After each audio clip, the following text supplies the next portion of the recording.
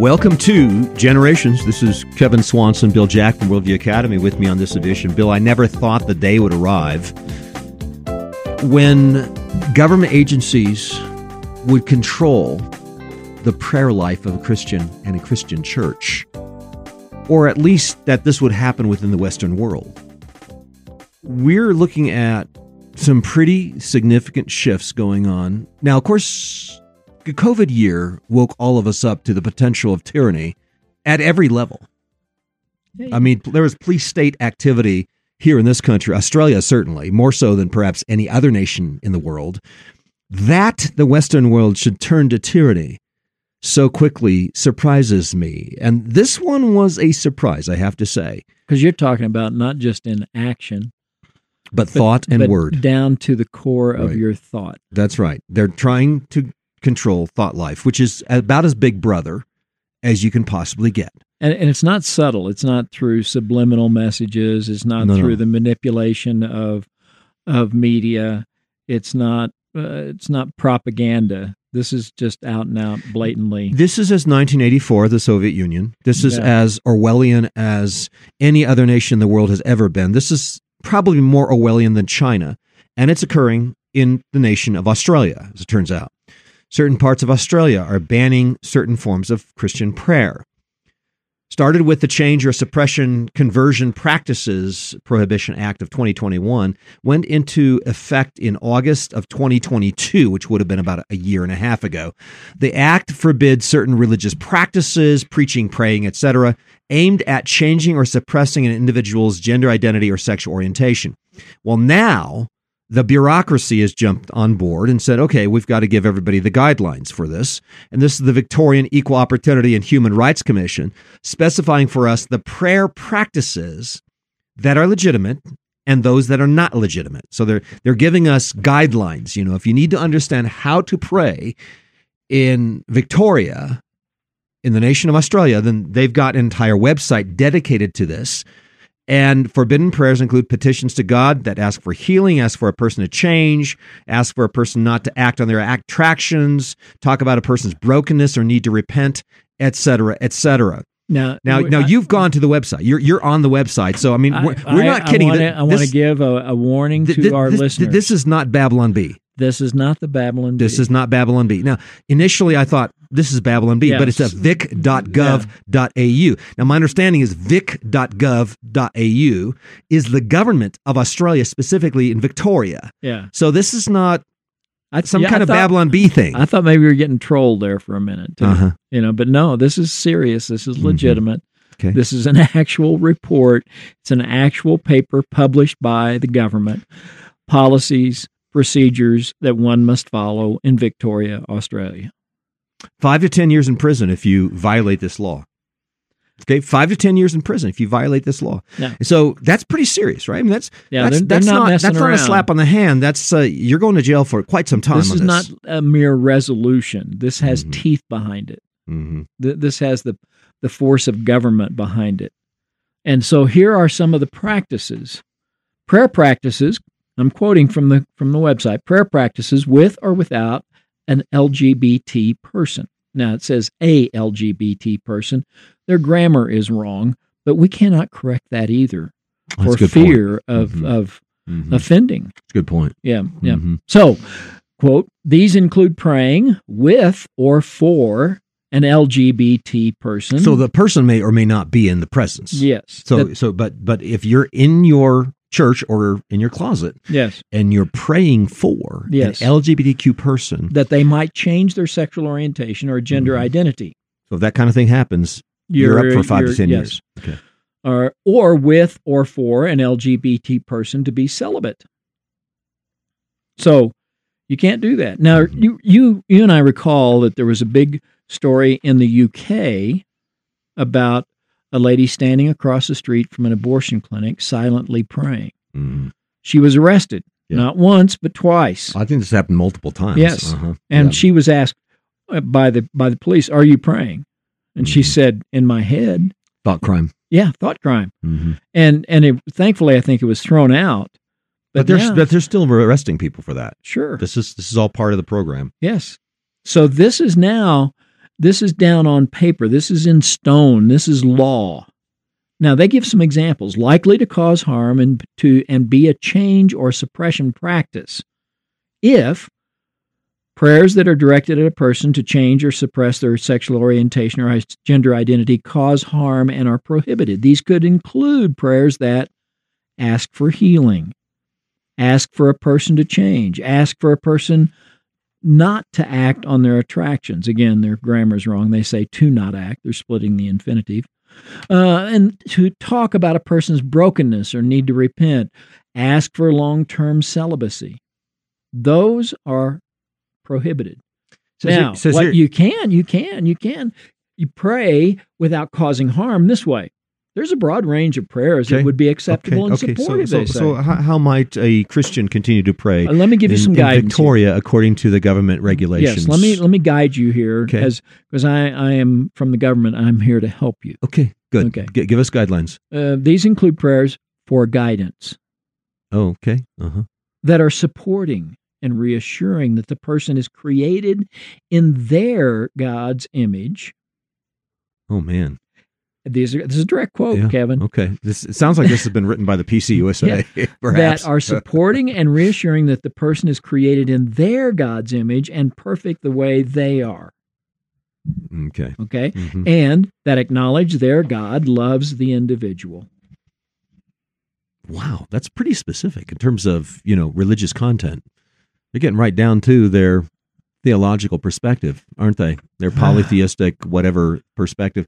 Also, it's interesting that your private prayer with God can continue, but here are some examples of activities that are not prohibited for the church. Listen to this. A religious leader can still deliver a sermon which expresses a general statement of belief. In other words, don't get too specific. That's a little bit vague in the sense that, if you're being held to that, on what basis are we going to define the word general statement of belief? That's the kind of thing that the Soviet Union would use to haul off just about every preacher into the Gulag archipelago, if you remember. You can explain a religious view of relationships in your sermons. I'm not exactly sure what that means. I guess a religious view about relationships between men and men, women and women. But you better not, in any way encourage any kind of change or suppression practice for somebody who has a certain sexual orientation or gender identity. These are the regulations that are being imposed upon pastors, individuals, Christians in the state of Victoria in Australia. By the way, Kevin, you might say, and our listeners might say, quote, but I have a right to practice my faith and feel this right is being breached by this act. Why aren't my rights being protected? Well, they address that. Okay, They address that. Quote, the act does not interfere with your right to have or adopt a religion or belief. However, but it's a Yamaha motorcycle coming down the street right at you. However, it places some limitations on the right to demonstrate your religion or belief in order to protect others. Okay. For example, your right to belief and practice remains as long as it is not, 1, a practice or conduct directed towards a person with or without consent. I cannot pray for you, in other words. Mm-hmm. Without their consent. Yeah, without your consent. And you certainly cannot take a stance against their moral choices. No, your right to belief and practice. Biblical law to bear on what they choose to do, in terms of their personal autonomy. That's spelled out here. Your right to belief and practice remains as long as it is not on the basis of their sexual orientation or gender identity, or for the purpose of changing or suppressing their sexual orientation or gender identity, or inducing the person to change or suppress their sexual orientation or gender identity. Official documentation from Babylon, not the Babylon Bee, but the real Babylon. That is the government of Victoria in Australia. And all we can say is this.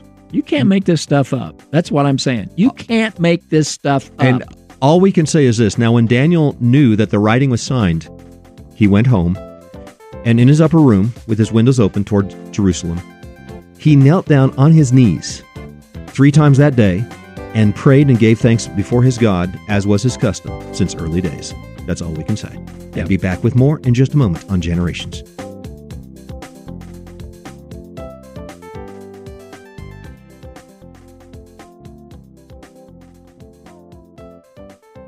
Hello, my friends. For the last 15 years, the Generations team has produced a Christian curriculum specifically for families who want to give their children a God-centered, Bible-saturated, biblical worldview-based education. Our commitment is to restore the Christian faith, generational faith, in an age where we are losing faith in this country and almost anywhere around the world where Christian children attend secular schools or use secular curriculum and imbibe secular culture.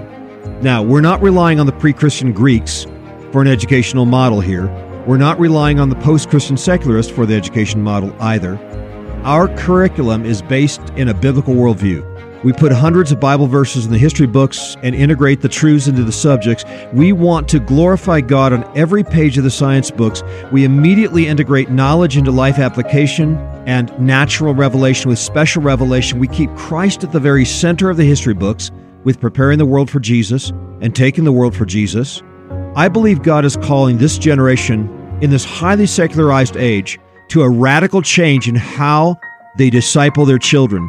Please check out our program for education of your children and grandchildren at www.generations.org.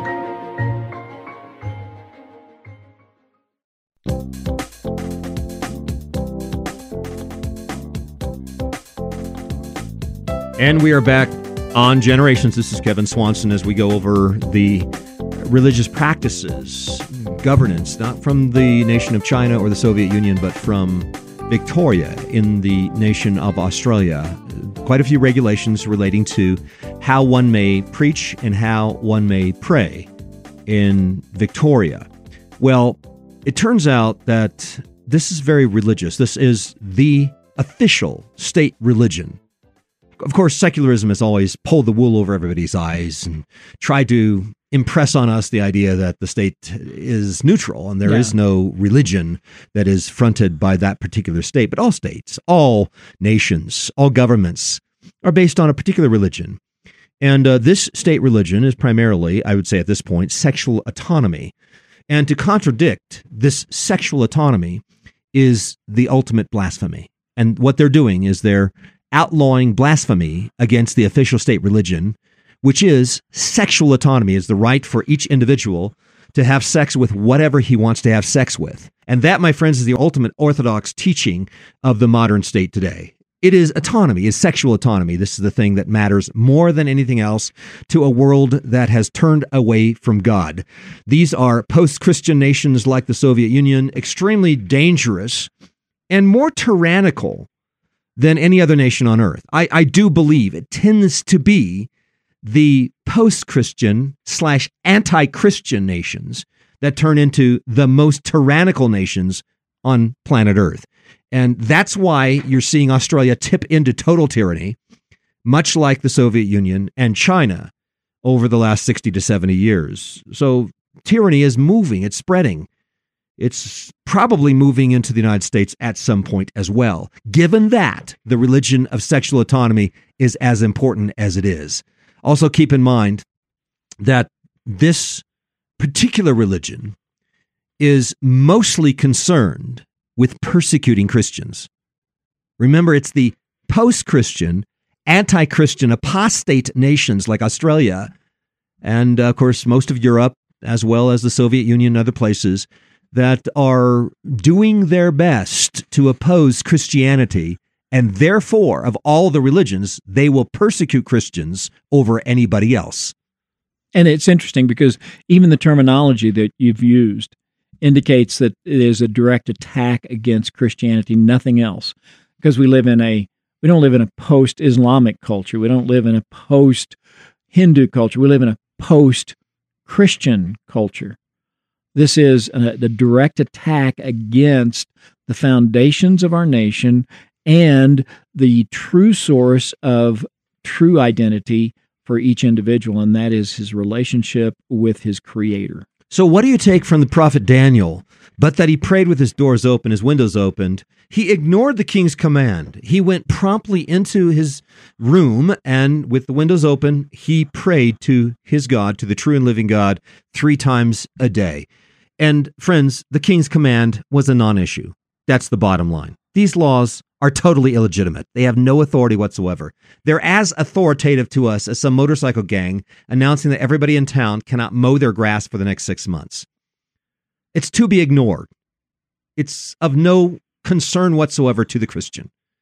It has no basis in authority whatsoever because we always submit ourselves first to God, and government itself receives their authority to legislate and execute law on the basis of the authority given to them by God himself.